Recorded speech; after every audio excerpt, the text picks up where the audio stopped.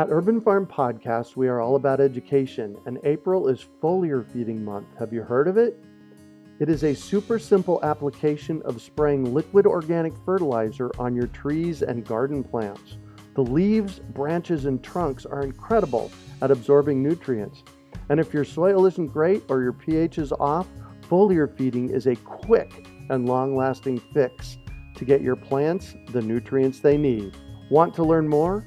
Join us for our free online webinar on how to apply this amazing process to your gardens and fruit trees. Visit urbanfarm.org to sign up. That's urbanfarm.org. Do you want to save money at the grocery store, eat more organic, whole foods, cultivate food security, and feel more connected to the earth? If so, then growing your own food is a no-brainer.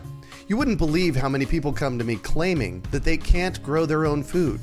They think they don't have enough space, that they're too busy, or that they simply don't have what it takes. Perhaps you've fallen for one of these gardening myths. If you think you can't grow food, or if you think the only food that you have access to is what you buy in the grocery store, I have a life-changing webinar that you need to see. It's free and will help you unearth your inner gardener. I've helped thousands of people just like you learn to grow their own food, and I'm speaking from my own experience when I say that with the right knowledge in place, there is no such thing as a black thumb. With this webinar, you can begin making your garden dreams come true and start growing delicious, nutritious food for your family. Just text GARDEN to 44222 or go to iwanttogarden.com and you will receive our free webinar about the 7 key factors you need to know to grow your own food. Remember, that's GARDEN to 44222 or iwanttogarden.com. You're listening to the Urban Farm Podcast, your partner in the Grow Your Own Food revolution. Whether you've just been introduced to urban farming or you're a lifelong advocate, we're sure you'll leave feeling more informed, equipped, and empowered to dig deeper into the soil of your local food economy. With you every step of the way, here's your host, Greg Peterson. Today on the Urban Farm Podcast, we have our second half of our interview with Tom Spellman of Dave Wilson Nursery to talk about fruit trees and urban orchards. Tom has been involved in the nursery business since 1973. At that time, he was a freshman in high school and rode his skateboard to work. How fun is that? Since then, he has worked for several different nurseries, including Nogales Nursery, where he learned landscape design, installation, irrigation, and construction. Armstrong Nurseries, where he worked with hybridizers, growers, and retail on the weekends. Laverne Nursery, which specializes in avocado, citrus, subtropical fruits, and grafted ornamentals, where he was general manager for 20 years, and currently Southwestern sales manager for Dave Wilson Nursery. Dave Wilson Nursery is the largest grower of fruit, nut, and shade trees in the USA. They grow 10.5 million trees per year and ship wholesale worldwide. Over the past 20 years, Tom has also done television, radio, video, written and conducted workshops and lectured on the concepts of backyard orchard culture and fruit growing in general. Tom's dedication and passion for quality fruit growing has taken him to dozens of states in the U.S. as well as several countries around the globe to consult and lecture on fruit trees and fruit growing concepts. Welcome to the show today, Tom. Greg, thank you so much. It's wonderful to be here with you today. Absolutely. So tell us about Dave Wilson Nursery, would you? Yeah, Dave Wilson Nursery is, and I'm probably going to blow this up, but Dave Wilson Nursery to me is one of the most wonderful companies in the world. I've worked for them now for 15 years. They've given me wonderful opportunities, to go out and work with people and sell trees and talk about trees. Like you mentioned in my introduction, I've done television work, I've done radio work, and I've written dozens of articles, and I've traveled all around the country and the world talking about fruit trees. Mm-hmm. That's what they want me to do. I mean, number one, they want me to sell trees, but this goes hand in hand with it. If I can talk about trees and educate people on what does well and where it does well, and And, why trees are going to do well in a specific area, my sales go up. And they've done very well. So Dave Wilson Nursery's given me the opportunity to meet some wonderful people, deal with some wonderful people, do some traveling. The nursery is a very, very efficient machine in production of trees. We've been in business for over 75 years, since 1938. Wow. We started out just growing trees for commercial agriculture, and they were just shipping trees. The Dave Wilson Nursery is located east of Modesto in the Sierra foothills in California, San Joaquin Valley. So we were basically just shipping trees around the valley in the early days. And we still do a lot of business in the San Joaquin Valley with, almond farmers, walnut farmers, fruit tree, commercial growers, and all kinds of business in that area. But we're now shipping trees to wholesale nurseries, retail nurseries, farmers market growers, and, people all over the globe. I mean, most of our business is still in the western United States, but a lot of our business goes all around the country and to several, foreign countries all the time. So 10.5 million trees in 2016. Amazing. That's amazing. Probably more than that this next coming season. We don't actually have a live count yet for 2017, but we may go up by another million trees for this next year. Wow. In general, we're very efficient at what we do. We do a fine job with it. We have many, many, many of our employees. I've been there 15 years, and I'm one of the young guys. Many of our employees have been there 20, 30, and even 40 years. Wow. It's a good company to work for. We produce a good product at a reasonable price. We back our product, 100%, and work with growers all over the world on how to be successful with fruit and nut production. So it's been a great opportunity for me. I can't thank Dave Wilson and Nursery enough for providing me the opportunity that they have. And like I said, I can't even think about retirement. I hope to be here for another 10 years or more. Or 100. Let's think optimistic, right? Yeah. So I actually had an opportunity to come and see your operation here 2 summers ago. Wow, it's been two years already. And it's an amazing space. Because there was, my sense of it, 20 million trees in the ground when I was there. Yeah, between rootstock and finished product, trees. It's a 2 to 3 year program. So at any given time, about 20 million trees in the ground. Wow. That is just, it just blew me away. It was so incredibly cool. Tell us, you've done something unique online called Fruit Tube, and I really want to point people in that direction. So if you just go to Google and type in Fruit Tube, you're going to come up all over the place, right? Yeah. Tell us about that program, because I love it.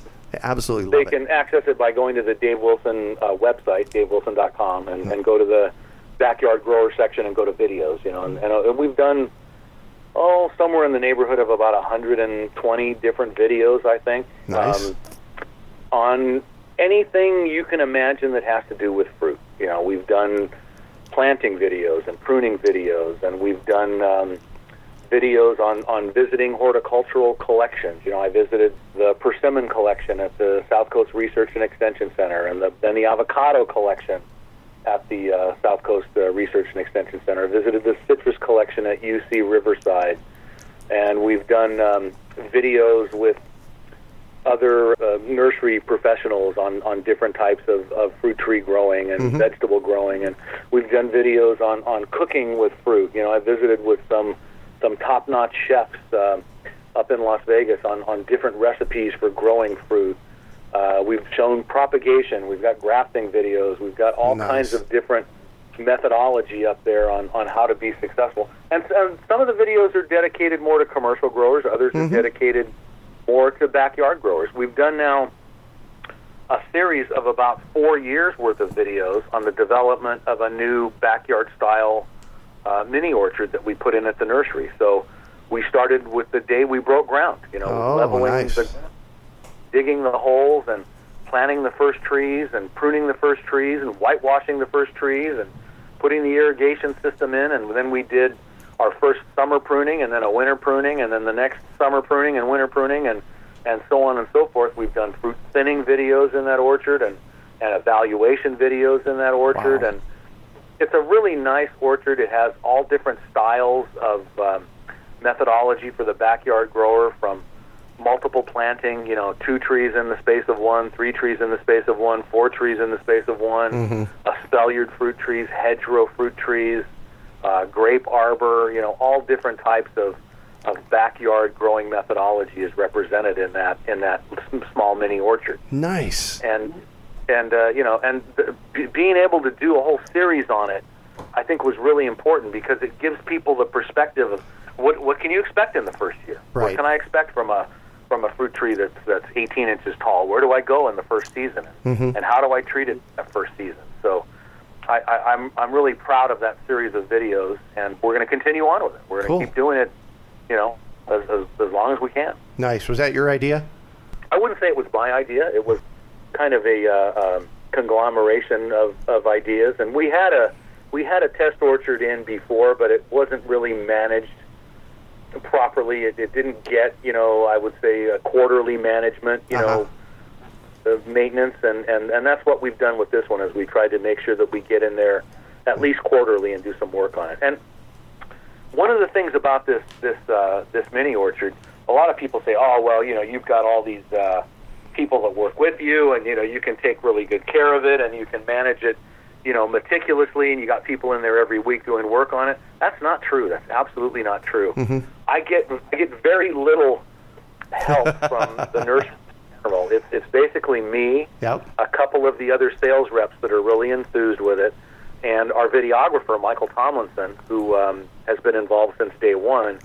So there are really only 4 of us that maintain this mini orchard, and we try and work one day every quarter to keep it in shape. Oh, nice. And it worked out well. And, cool. and there are successes and there are failures in it.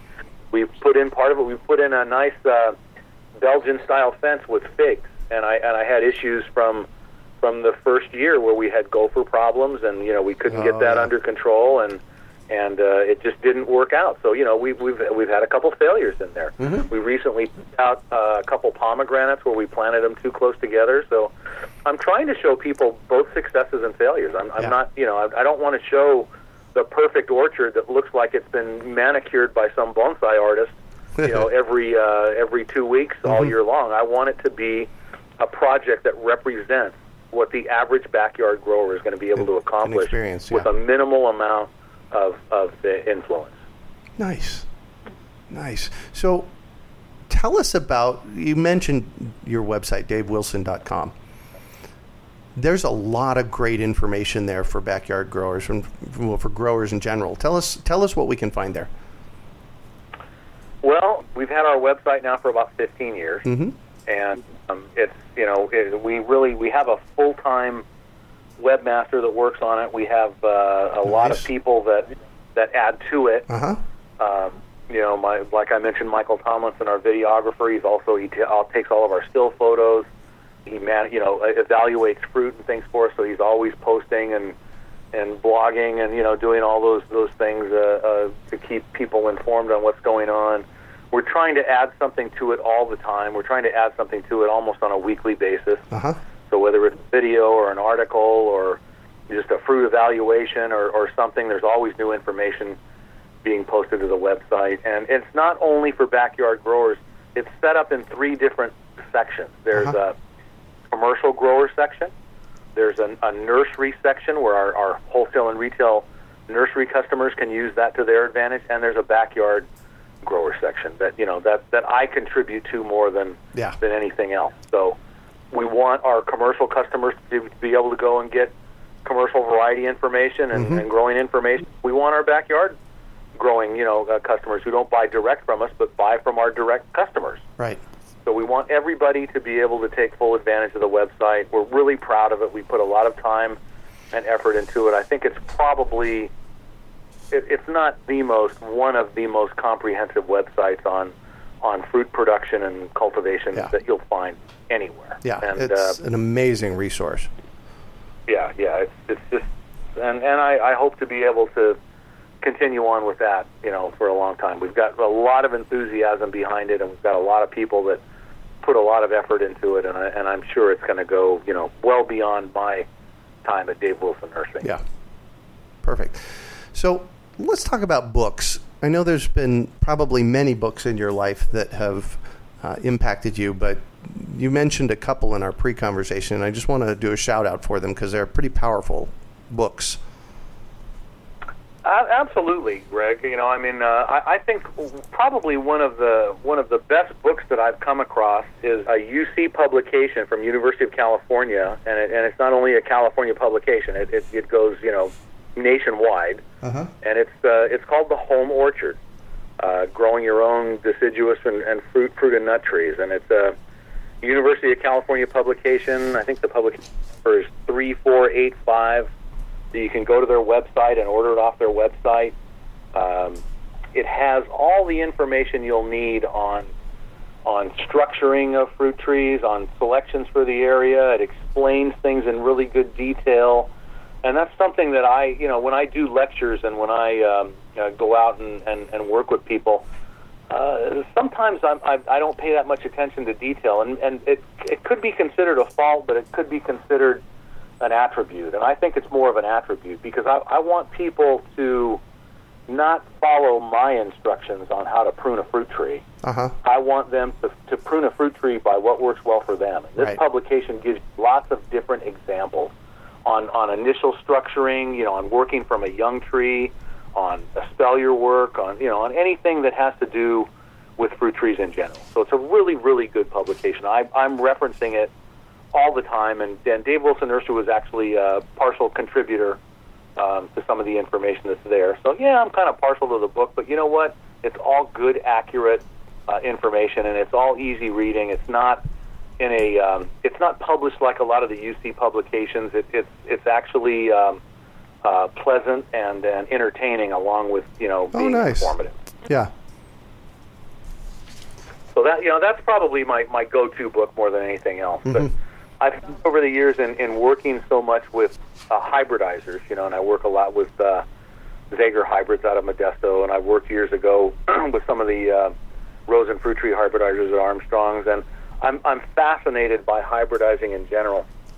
So one of the not a book but a set of books that I go back to quite often, and we mentioned the author earlier, Luther Burbank. I think it was about 1910 or 12 when he put this series of books together, and it's just called it's Luther Burbank, His Methods and Discoveries, and it's a 12-volume set, but it goes into what he did and how he hybridized the first varieties that he did. It talks about Santa Rosa plum, and it talks about russet potatoes, and it talks about all those different things that he did over the decades, and how he got to where he got, and I think it's fascinating reading.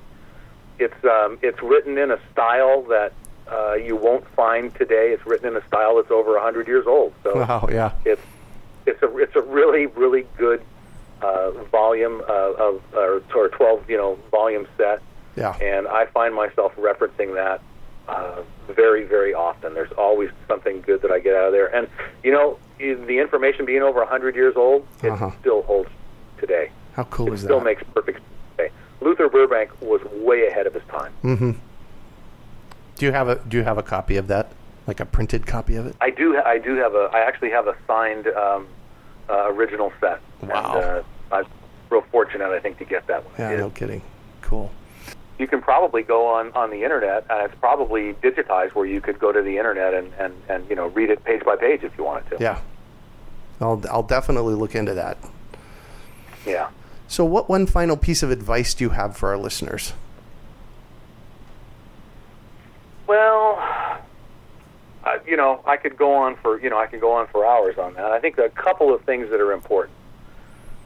Number one, we talked about growing varieties that you like and you'll use being one of the concepts of backyard orchard culture. And also, with that concept, we talked about growing varieties that are tried and true and adapted to your area. So that's you're going to be successful with that. But what I don't want people to overlook is experimentation. So I kind of have an 80-20 theory on that. I want 80% of the varieties that I planted to be varieties that I know are adaptable to my area, varieties that are on a rootstock that's going to do well in my area, varieties that I know are going to give me a good quality fruit crop, year after year after year.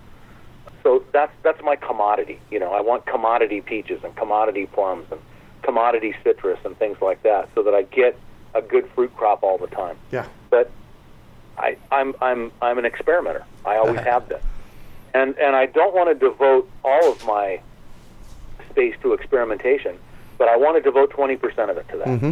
So on that 20%, I'm always trying new varieties. I'm always putting in whatever is new and cutting edge. And if it works, it becomes a commodity. If it doesn't, it gets taken out and becomes something else the next year. So you've got to shake it up a little bit. You don't want to grow Eva's Pride Peach and Santa Rosa Plum and Anna Apple. You want to try some different things. You want to try some things that are going to give you fruit at different times, and some things that are new and intriguing. And that's what really kind of brings the fun and excitement back to backyard orchard culture. So, working with those new things all the time and allowing and having space available for those things all the time, I think is important. Beautiful. That being said, I got pluaries in my yard this year. I actually harvested about a half a dozen. An example of a really exciting, new series of introductions are those pluaries, true cherry plum hybrids. Yeah. And they were delicious. I have several in my yard right now, and they're the variety Sweet Treat. The variety that we just finished up here a couple weeks ago. Mm-hmm. That is just a spectacular piece of fruit, and I really, really like those. And the nice thing is we've introduced 3 varieties so far. Mm-hmm. Actually, 2 are already on the market, 1 new one coming on this next season.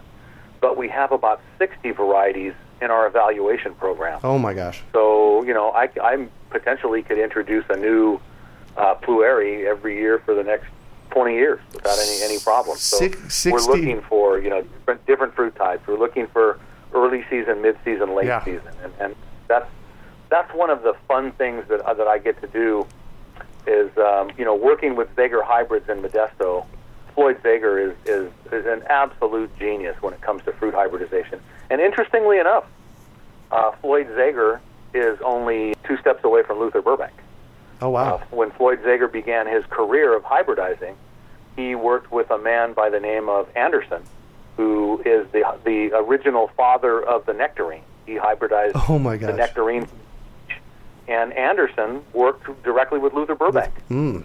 You got Burbank to Anderson to Zager, and now Zager's, Floyd's daughter and sons are working with him in the operation. And one thing I want to mention, I think this, I think is important.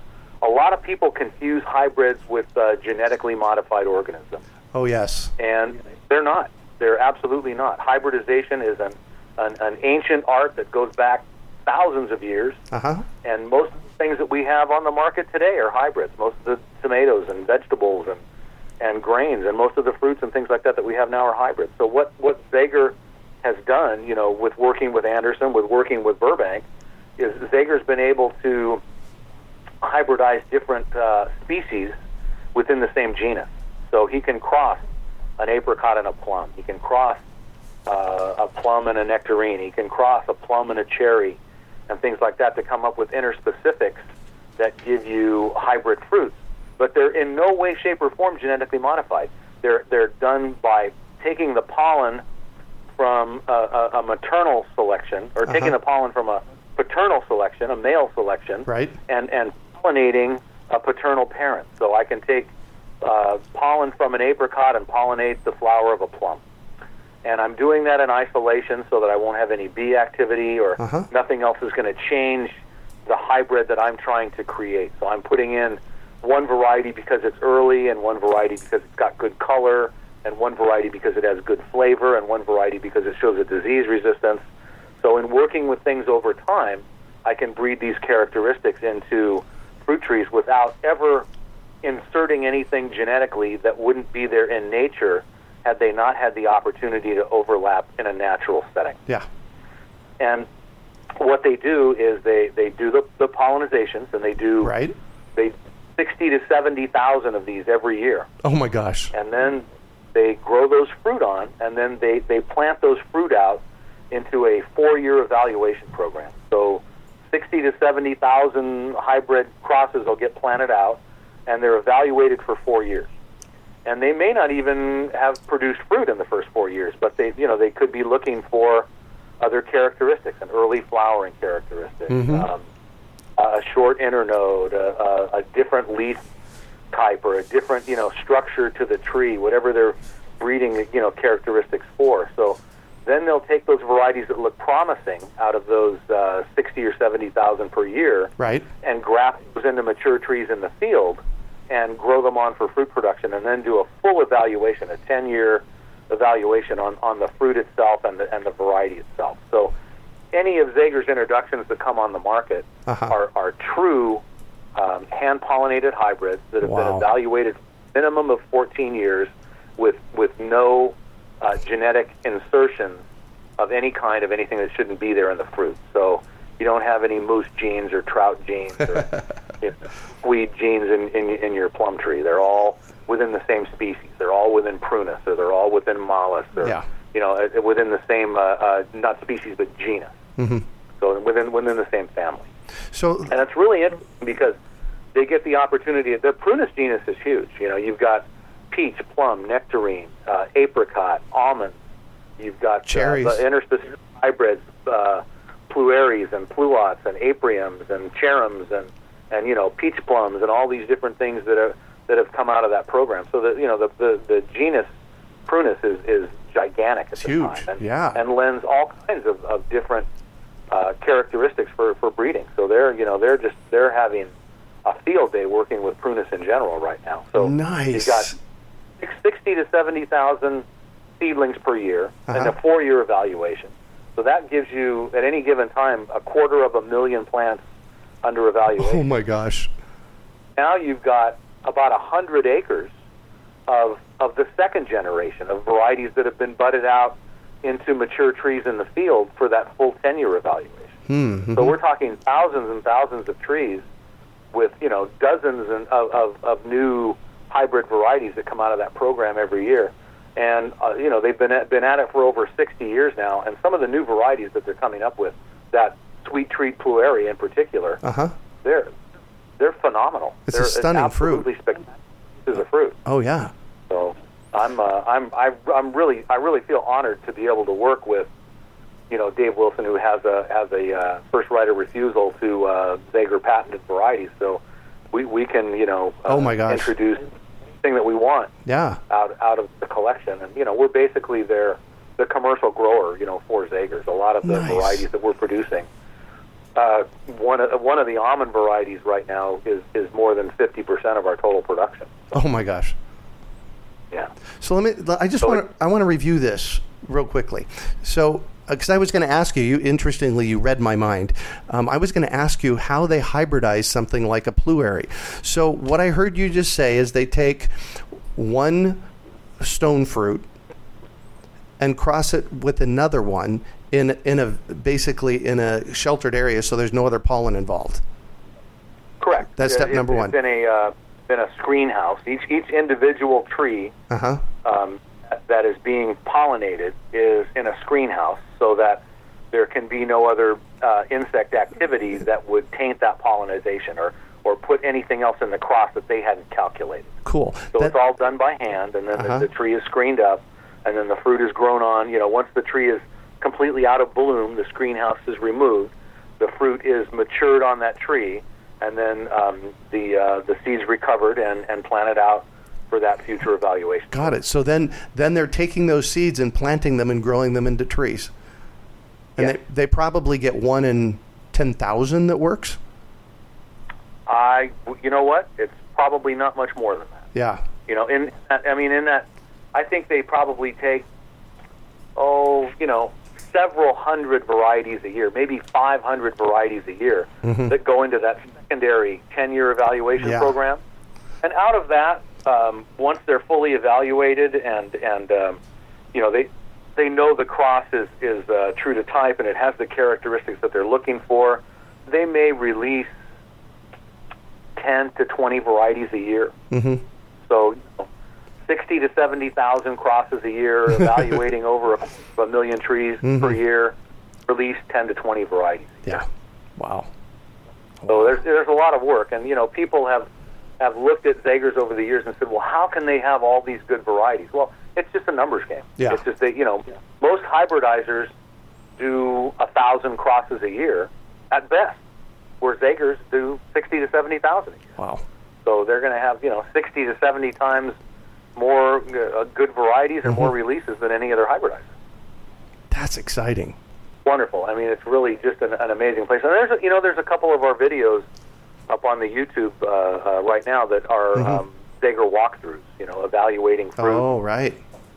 People that are out there. So if people are curious about that, it would be good to go and check out those videos. Cool. So to wrap this thing up, Tom, do you have any other epic fruit tree stories you could share with us?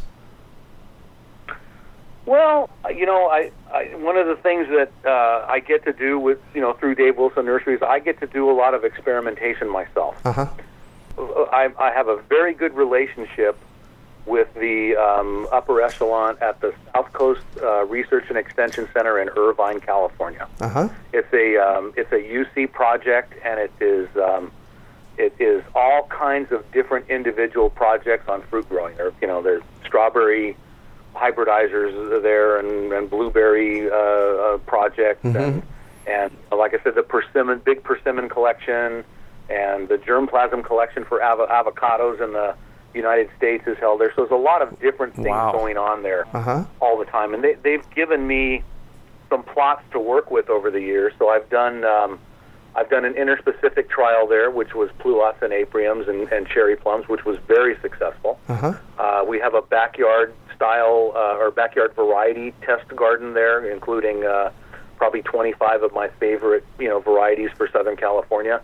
And about, would have been 3 years ago, March 1st, we put a new project in, which was an evaluation of high chill apple varieties in Orange County, California, which is a very low chill environment. I was going to say that's a low chill area. Yeah, very low chill. And average chill hours at Irvine Field Station are probably less than 200 hours per year. Wow. And in 2014 and 2015, they were around 50 hours. So, oh my gosh. Some would even say that's probably give back. But the reason that I wanted to put in this trial on high chill apple varieties, and these are varieties that are rated between 500 and 1,000 chill hours required to produce fruit.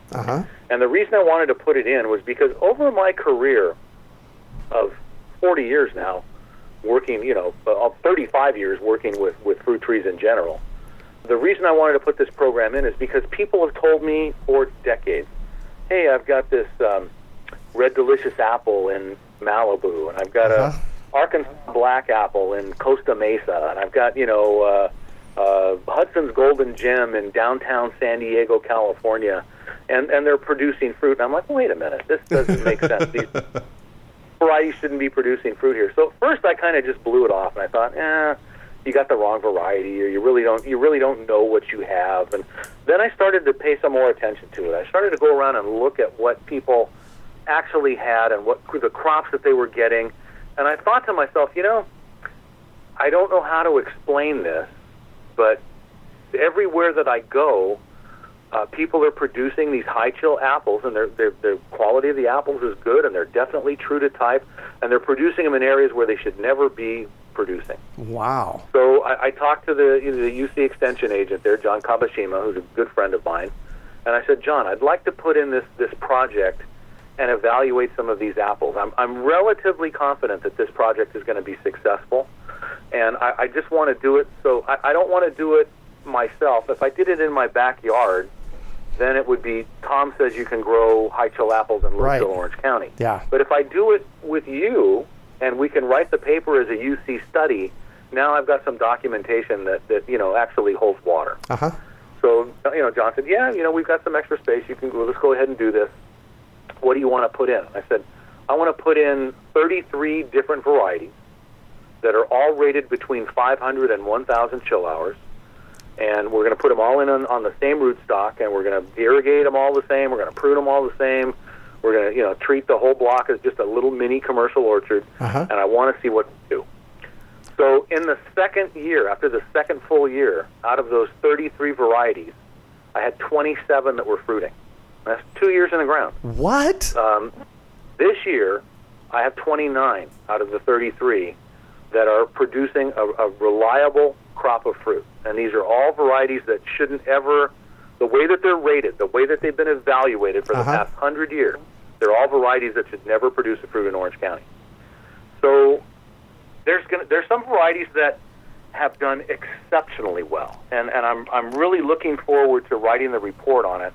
I don't know whether I'll do it this coming fall or maybe the fall of 2017. I'd like to get a full, March 1st was 3 years in the ground. I'd like to get a full 4 to 5 years of evaluation out of the project before I write the report. But considering that right now 33 varieties that shouldn't produce there, 29 out of the 3 have a reasonable fruit crop. Some of them have a branch-breaking fruit crop. We've already thinned the orchard twice. Wow. And the trees are doing beautifully, and the fruit quality's been really good. And there's going to be about 8 or 10 varieties that come out of this project that I'm going to start to evaluate under low-chill conditions. And I'm going to say, I'm going to completely, rewrite the book on how and where and when you can. So I'm really enthused about this project. I never dreamed that it this fruitful this early and be this successful. Yeah, so, no kidding. And there's actually a video. I believe it was last fall when Phil Purcell and I walked the orchard, and we did a video on that project. So there's a video up after like 2.5 years in the ground. So wow. It's really going to be fun to carry this all the way out and actually write the report and kind of redefine apple growing in a backyard sense in general. No kidding. So I have a further question for you then. Are there any early season apples in those 29 that would ripen before July 1st? Well, unfortunately, most of the high chill varieties, they're high chill because they're late bloomers, and they don't really ripen early. So I get most of my fruit out of that project. I don't think I have any fruit in July. I think the first varieties come in about mid-August, and then I have fruit all the way into winter. Got it. The reason I asked that is because I've found here in the low desert in Phoenix that any fruit that stays on the tree after about July 10th is just cooked. Well, apples are apples are kind of an anomaly, and they're interesting in that I've got some projects out there. One up in North Las Vegas for sure that I've been working on up there. It's not actually my project. It's a UNR orchard up there in North Las Vegas. Mm-hmm. But they have quite a few apple varieties in there, and they go through a pretty harsh summer, just like you guys in Phoenix. And they're getting some pretty good apples out of there. Apples, in general, seem to be pretty heat tolerant. Wow, so cool. I'm not so sure that some of these later season varieties might not be worth a try in Phoenix. And I think that would be a great fruit extender for you. As far as adding a few selections that you can get into the fall through late summer. Yeah, fantastic. I'm totally enthused with this project, and so far everything has gone my way. Everything's done what I hoped it would do, and what I told the UC people that my estimate is it's going to do this, and so far it's doing better. Strangely enough, I've been right. Yeah. Wow. Well, that is definitely an epic one. Thank you so much for sharing it. And thank you so much for being on the show and sharing your experience with us today, Tom. It's been a treat getting to chat with you. Greg, it's indeed my pleasure. It's always good working with you, and look forward to many years of good fruit in the future. Yay. So how can our listeners find you, get a hold of you, find the website? Well, the website is davewilson.com, and go to the backyard grower section. You don't want to waste your time in the commercial section or the nursery section. So all the good information and all the videos and all the articles on backyard growing are all in that backyard grower section. Yeah, we're all accessible from the website. From the website, along with descriptions of all the trees, right? Variety descriptions, rootstock descriptions, chill hours. That's all. Yeah, chill hours, explanations of all of that are all all posted there, and there's some really, really good information. And again, I'm really enthused about the website. I think we've got a lot of really good quality people inputting information, and great videographer and photographer working on images. Perfect. We're trying to do something different to it and add to it all the time. Excellent. That's DaveWilson.com. Well, that's it for today. Thanks for joining us on the Urban Farm Podcast. Do you want to save money at the grocery store, eat more organic, whole foods, cultivate food security, and feel more connected to the earth? If so, then growing your own food is a no-brainer. You wouldn't believe how many people come to me claiming that they can't grow their own food. They think they don't have enough space, that they're too busy, or that they simply don't have what it takes. Perhaps you've fallen for one of these gardening myths. If you think you can't grow food, or if you think the only food that you have access to is what you buy in the grocery store, I have a life-changing webinar that you need to see. It's free and will help you unearth your inner gardener. I've helped thousands of people just like you learn to grow their own food, and I'm speaking from my own experience when I say that with the right knowledge in place, there is no such thing as a black thumb. With this webinar, you can begin making your garden dreams come true and start growing delicious, nutritious food for your family. Just text GARDEN to 44222 or go to iwanttogarden.com and you will receive our free webinar about the 7 key factors you need to know to grow your own food. Remember, that's GARDEN to 44222 or iwanttogarden.com. We hope you enjoyed today's episode of the Urban Farm Podcast. Remember to listen 3 days a week for tips, advice, and resources to help you on your journey with urban farming. You can find us on the web at urbanfarm.org or send us an email to podcast@urbanfarm.org. In the words of Vincent van Gogh, great things are done by a series of small things brought together. Be encouraged that with each lesson learned and skill developed, you are one step closer in the direction of your dreams. One of the first things that many of us learn when we start to garden is how to water and fertilize the soil. But there is an exception to this rule, and it's called foliar feeding. You should foliar feed or water the leaves of your plant with liquid fertilizer when you want certain nutrients to be absorbed better. Not only are the leaves great at uptaking liquid fertilizer, if your soil isn't very good or your pH is off, foliar feeding can help your veggies and fruit trees quickly get the nutrients they need to thrive. If you're ready to start foliar feeding for maximum growth, yields, and quality, head on over to urbanfarm.org/feed the leaves to see our selection of foliar feeding products. That's urbanfarm.org/feed the leaves.